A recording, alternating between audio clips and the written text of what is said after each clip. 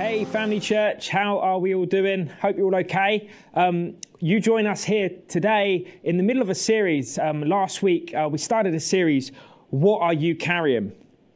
And we looked at some of the things that in life we can be carrying. And I spoke specifically on a couple of scriptures that Jesus said what we should carry, yet sometimes we often carry other stuff that we shouldn't. Jesus said in Matthew 11:28-29 that we should take his yoke upon ourselves and learn from him. He said that he's gentle, he's humble in heart, and we will find rest for our souls. That he asks us to carry almost this yoke of relationship with him. And then we looked at that other verse in Matthew 16:24 that says, Jesus said to his disciples, whoever wants to be my disciple must deny themselves, take up their cross and follow me.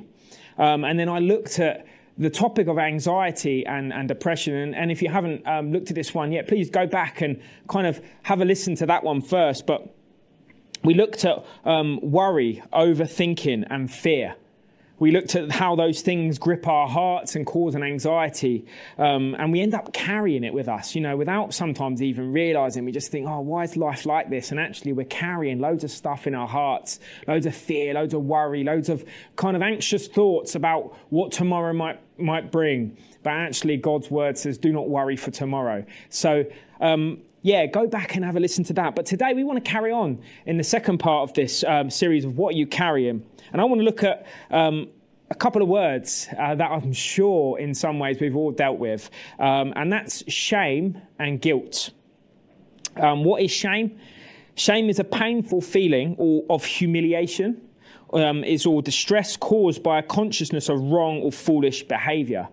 I'm sure in some ways we've all felt shame before. I just want to quickly go back to my life. Those at Family Church, you'll know. But hey, if you're not from Family Church and you're listening to this, my life was wild before I knew God. I was caught up in lots of crazy stuff. I had a lot of issues when it comes to drugs, drink, and all the other stuff that the world throws at you. And my life was very warped. By the time I was 15, 16, 17 onwards, I was really, really struggling in life. Things were really falling apart for me. And I started to become a bit of a thief. One of the things that I was ashamed of then, if I'm being honest, but just was a bit loose in the way I lived. And there was this moment in my life, specifically when we think about shame, when I was just out of it, I was off my head, and I ended up robbing a house that was my friend's house. I took stuff from his house and I got caught. And I'll never forget the feeling of that shame. This is a friend that I should never have done such a thing to, that instantly felt regret, instantly felt hurt. But actually immediately relationship was broken. Because how could this person trust me ever again? And so this was a feeling that I often had to deal with because I was always letting people down. I was always hurting people. I was always breaking things and doing things that I shouldn't be doing, And I was a thief in the way in which I lived life, stealing from shops, stealing from whatever I could, really. And life was just horrible. But that shame that comes with it, you often have to try and bury it down and pretend it's not there, but it always resurfaces that feeling. And, I know so many of us probably have dealt with shame and sometimes maybe even carrying it right now. And I pray today that we would realize we don't have to carry shame, that it isn't our portion to carry shame in Christ. And the other thing is guilt. The guilt is the act of having done something wrong, and especially something that is punishable by law, like me being a thief. The state of one who has done something wrong, or a feeling of responsibility of wrongdoing. And I've grown up felt that all the time. And I just as I was thinking over these thoughts, as you do, spending time with God, like kind of contemplating, like kind of what God's brought you through, I was brought back to a memory of when I got arrested for carrying a 10-inch kitchen knife, which is wild. I know it's crazy. Don't worry, I don't do that kind of stuff anymore. But I was just loose in my mind. I was just a wild person, just a bit crazy. And I remember the police come and arrested me. And I'd previously got arrested for carrying knives and being silly with them before. But this time it was just wild. I just reacted out of anger. It was just an impulsive reaction. And then the police came, took me away. And I never kind of realised how much trouble I was in until the next day. And I had to go to court a couple of days later, and I thought, oh no, I'm in trouble. And I'll never forget the feeling of standing kind of in the courts in the little dock bit thinking on guilt here. I was definitely guilty because they held up the evidence, and the evidence did not, in the light of day, that evidence did not look good on my behalf when they lifted up that in front of everyone else. And that feeling of guilt, it was not good. And I remember actually getting a 3-year conditional discharge, and I left the court that day thinking, I'm never going to be able to be good in for 3 years. I'm definitely going to end up in prison. And I remember the feeling, the shame, the guilt, all the stuff that comes with this life. We can have one moment where we're feeling good. Life's great. And then we do one thing wrong and it's shame and it's guilt and and then you've got to try and push through until, do you know what? God doesn't want us carrying all this stuff. We were never meant to carry it. And we can be feeling this kind of discomfort and pain when we're feeling this guilt, this hurt that we've caused other people. It's really like a horrible feeling that sometimes if we're not careful, we carry it with us everywhere we go. And like I said, none of us like feeling shame. And when I think on the Bible and I think of the earliest pictures of this, we go right back to humanity when it began with Adam and Eve. A moment where God set boundaries, he set rules because he loved people, he loved the creation that he made. And he said, don't eat of this, but you can have everything else. Eve then was deceived by the enemy. The enemy then came in and then Adam and Eve both together walking in disobedience to God. And immediately the Bible says in Genesis 3, when you see this, the fall of man, it says they hid themselves from God. Why? Because they were afraid. They saw themselves as naked. They felt shame. They felt afraid. They felt guilty. And that's what guilt does. And that's what shame does. It makes us hide from God. It makes us run from God, and it makes us kind of make our relationship almost like, oh no, God's not going to love me anymore. I'm going to have a 1-week break with God until I get through this, and then maybe I'll come back to him. That's what Adam and Eve did. And don't feel bad if that's what you've been thinking or done before, because you know what? People do it. But I want to speak truth into the situation that your life with God doesn't have to look like that. It doesn't have to look like carrying shame and guilt and feeling like you've got to hide from God. In fact, God did an incredible thing by taking it. And I just want to have a look today when it comes to shame and guilt at a couple of people in the Bible, specifically in the New Testament, that got things wrong and I think would have felt shame, but we saw our beautiful Saviour come in and bring hope. And the first one is in John 8, 1-12. John 8, 1-12, which says, and it's actually the woman who was caught in adultery, to give an overview. And I'm going to read it all. It says this, but Jesus went to the Mount of Olives. Now, early in the morning, he came into the temple, and all the people came to him, and he sat down and taught them. Then the scribes and the Pharisees brought to him a woman caught in adultery, and when they had set her in the midst, they said to him, Teacher, this woman was caught in adultery in the very act. I mean, that's shameful in itself. I'm sure she felt very, very ashamed of what was going on there. Not only that, then she was brought into a public seminar with the Saviour of the world looking at her in the midst of what is a very shameful and guilty moment in her life. Now, Moses in the law, this is the religious people speaking into the situation. Now, Moses in the law commanded us that such a person should be stoned. But what do you say? Then they said, testing him, that they might have something of which to accuse him. So they were testing Jesus. They were trying to get him to fall so they could say, look, he's broken the law. He's broken this. But Jesus stooped down and wrote on the ground with his finger, as though he did not hear. Love that. Jesus just cracking on, doing his thing. I'm sure they were like, what's he doing? So when they continued asking him, he raised himself up and said to them, he who is without sin among you, let him throw a stone at her first. I'm sure the woman in that moment was panicking, thinking, ease up, Jesus, what's going on? Don't get him to throw a stone at me. But Jesus, knowing all things and full of the grace of God and the wisdom of the Almighty, was speaking at this moment. It says, and again he stooped down and wrote on the ground. Then those who heard it, being convicted by their conscience, went out one by one, beginning with the oldest, even to the last. And Jesus was left alone, and the woman standing in the midst. When Jesus had raised himself up, and saw no one but the woman, said to her, Woman, where are those accusers of yours? Has no one condemned you? She said, No one, Lord. And Jesus said to her, Neither do I condemn you. Go and sin no more. Then Jesus spoke to them again, saying, I am the light of the world. He who follows me shall not walk in darkness, but have the light of life. Isn't that beautiful? What I love about that is that actually Jesus himself didn't leave the room. Why? Because he was the only one who had no sin. So he was the one who could chuck a stone. According to the law, he was the only one left allowed in that room. Why? Because he had not sinned. So if he wanted to pick a big rock up according to the law, then he was. But what did he do? In the midst of her shame and guilt, in the midst of her sin, in the midst of her wrongdoing, he said, where are your accusers? Are they anyone here condemning you? And she says, no. And he says, neither do I. Go and sin no more. You know, often the law will remind us of our guilt. You got it wrong. You got it wrong. Remember yesterday, you got it wrong, got it wrong, got it wrong. It screams at you. Guilt, guilt, law, you got it wrong. The law will always tell you that. Because the law screams that we can't do it ourselves. The law will point a finger. And no one likes a finger pointer, do they? Look at him. Look at her. Look at the way. That's a horrible thing. But the law does that. You got it wrong. You got it wrong. You can't do it. And it points a finger at our wrongdoing. And it also gives us the price we have to pay. If we're going to live to the law, it tells us the outcome of what the situation. For me, like I said, standing in that court, it was a 3-year conditional discharge. And that was because I got let off lightly. If they had gone hard on me, I would have definitely gone to prison. Because there was a price to pay for the law that I broke. And that's what the law does. It points a finger at us. You got it wrong. But Jesus could see everything and knew every person that got everything wrong, because we all do as human beings. There's not one who hasn't sinned and got something wrong.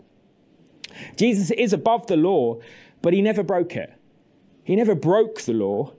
But what he does is he causes people to have a revelation that they're broken, that we're all broken. We all need help. We all need a saviour. But it's easy to judge, isn't it? It's easy to point the finger at other people and, oh, look at them. But actually, how much of an oak tree do we have in our own eye when it's just a bit of speck of dust in others? We all need Jesus' forgiveness. And we all need in some way, can end up carrying guilt and shame for the things that we've done. But Jesus doesn't want us to carry that. He doesn't want us to keep walking with it. I believe today you can take off the rucksack of shame and guilt and stay in that yoke of relationship with Jesus. Don't be reminded of the guilt and shame. Romans 8, 1 and 4, Paul says this, therefore there is now no condemnation for those who are in Christ Jesus. Because through Christ Jesus, the law of the Spirit who gives life has set you free from the law of sin and death. For what the law was powerless to do because it was weakened by the flesh, God did by sending his Son in the likeness of sinful flesh to be a sin offering. And he condemned sin in the flesh in order that the righteous requirements of the law might be fully met in us, who do not live according to the flesh, but according to the Spirit. This is the reality, that you do not have to live according to the flesh any longer, because Jesus paid the price. You do not have to be condemned with guilt and shame because Jesus paid the price. And he isn't pointing a finger at you today saying, look what you got wrong. The Bible says, as far as the east is to the west, so far your sins have been removed. Gone. Gone. The only one that wants to remind you of the sins that you've made is the enemy. And he doesn't get to have that because you've got authority over him, and every voice that rises itself up against you. You have the control, like we learned last week about taking captive every thought. You don't have to allow those accusing thoughts to come in of the shame and the guilt that you got wrong. I'll put my hands up. There's so much shame and guilt that I could dwell on if I wanted to. But I'm going to choose to look at the goodness of God. I'm going to look at his forgiveness and his love and his mercy. I'm going to look to the cross that I'm carrying and let the cross remind my shame and guilt that it no longer has a place in my life. Come on, we need to stir ourselves and realize that shame and guilt cannot stop us from moving forward in God. There's one last character that I love, and he's one of my favorite characters, a couple in the Bible. John's probably up the top, but the second in quite close is Peter. Peter's kind of, in some ways, he's a fiery character. You get that from the words he uses and the way in which he kind of jumps a bit fast at things and probably doesn't think a lot about things. And he has a moment where I think he's dealing with regret. He's dealing with probably feeling guilty, even though he isn't guilty. He just feels probably guilty and a bit shameful. And we're going to look at this in John 13 36 to 38. Simon Peter asked him, Lord, where are you going? So here's Peter asking Jesus, where are you going? Like this, Jesus is talking about him going to heaven. You know, this is a moment here where Jesus is revealing something. Jesus replied, where I'm going, you cannot follow, but you will follow later. Peter asked, Lord, why can't I follow you now? I will lay down my life for you. This is the bit where Peter's like, Mr. Emotions. I'll lay my life down for you. Freedom. Don't worry. Like he's full on. Like I get that with Peter. I'm probably a little bit like that as well. Then Jesus answered, will you really lay down your life for me? Very truly, I tell you, before the rooster crows, you will disown me 3 times. Wow. What a boom. Here's Peter giving it the big one, like, come on, I've got you, Jesus. And Jesus knows the heart of Peter. He knows he's full of that emotion and stuff, but he knows also in the heat of the moment, he's going to disown him 3 times. Peter thought he was ready to lay his life down. He genuinely believed that, and I think he did in his emotions. But Jesus always saw the bigger picture. And I think back to my own life. How many times I'm in the midst of some amazing worship, Jesus, I'm giving it all for you. I'm giving it all. I'm going to lay my life down. And we're doing this kind of like thing, and we're giving it all at the front of the church or wherever we might be in this moment. And then Monday morning comes at work, and, you know, the conversation might come up, and we just feel really nervous about talking to people about Jesus. Even church. Oh, yeah, I had a good weekend. And we come crumbling down, and we instantly feel like, oh, I didn't know how to do that. I didn't know. I'm sure we've all been there where we've in a moment just stayed quiet. It's easy to stay quiet. Oh, I'm not going to bring up that conversation. I'm not going to think. But we actually walk away feeling a bit, oh, God, I let you down. Oh, God, I got that wrong. Oh, God, I mucked up a little bit here. And do you know what? With Peter, this is what happened. You know, when Christ went to the cross, they said, there's one who is with him. And Peter denied him. Yeah, I'm not. And 3 times the rooster crowed. And there's probably a sinking feeling that came on him because he probably, he remembered what Jesus said. And that shame and that guilt and that probably frustration that came upon his life of why I wasn't able to stand up for my friend. And but you know what? The story doesn't end there. And the story doesn't end with your shame and guilt today. It doesn't end with you getting it wrong. It ends much greater than that. John 21 through verses 1 to 14, and we won't read all of this today, but to give you the context of what happens here, this is after Jesus has died, the very end of the Gospel of John. Jesus has appeared a few times, but it says in verse 1, afterwards Jesus appeared again to his disciples by the Sea of Galilee. It happened this way. Peter, Simon Peter, Thomas, also known as Didymus, Nathanael from Cana in Galilee, the sons of Zebedee, there was 2 of them, and the 2 other disciples were together. I'm going out to fish, Simon Peter told them. And they said, we'll go with you. So here we see them. You know, Jesus is no longer there next to him every day. Their situations changed very much. And they found themselves back in the normality of normal life. And Peter's probably crippled with that moment where he's probably thinking, oh, what did I do? I denied. And he's found himself back where Jesus first found him. He's back fishing. He's back on the boats. And, you know, some people say that, you know, Peter kind of went back in his old ways of living and decided to... I've heard another preacher once say that actually he went back to fishing because it was a reminder of where he first fell in love with Jesus. So whatever the theology around it is, I don't know. But this is what I do know, that Peter was found fishing. He was found back where he once was, and he was doing those things that were kind of normal life again. And, you know, the walking with Jesus for the last 3 years is kind of no longer there. And he's found himself just in the normality of life. Back to fishing with his mates. And it isn't going very well. He's not catching anything either. That's the funny thing. That they're not having a good day's fishing. They're having a bad day's fishing. But then it says in verse 4, early in the morning, Jesus stood on the shore. But the disciples didn't realize that it was Jesus. And he called out, friends, haven't you any fish? No, they answered. And he goes, throw your net the other side and you will find some. Jesus, the provider's stepping back into their world to show them that he's there. And it goes on to say, as they said, then in verse 7, it says, the disciples whom Jesus loved said to Peter, it is the Lord. And as soon as Simon Peter heard him say, it's the Lord, he wrapped his outer garment around him, for he'd taken it off, and jumped into the water. Here's a moment where Peter's realizing his Saviour's here. His friend that he denied, his friend that he probably felt so guilty for rejecting, had come back. He was here again. And he jumped out of that boat and he ran back to the one that loved him. You know, I love this because actually it's a picture of our own life, isn't it? That how often do we find ourselves, like I said earlier, we feel shame and guilt. And so we then recluse back to normal living for a moment. But Jesus is always on the shore of your life calling you. He never left you nor forsaken you.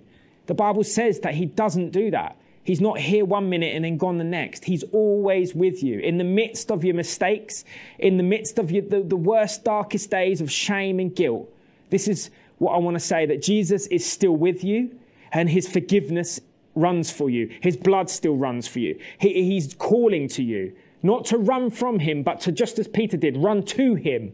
Regardless of whether there's water in the way, whatever it may be, is to get out the boat of normal living, regret, shame has no portion, and run to the shore and meet with him. Your forgiveness lies there. Your acceptance lies there with him, Jesus, your Savior. We even see it on the cross, just to finish this in, that in the moment on the cross, Jesus, as they were killing him, he spoke forgiveness. See, in the midst of our guilt and shame, the greatest words that we can hear is, you're forgiven. You're forgiven.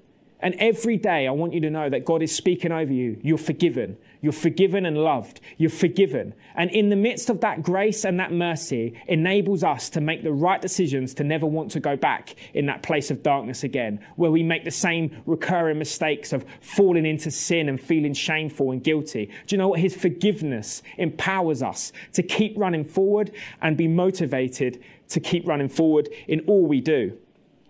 Even when I think of the thief on the cross, you know, that thief in a moment received forgiveness, though he was guilty of what he did. Jesus wasn't, the thief was. In that moment, Jesus said, today you'll be with me in paradise. Do you know what? Forgiveness.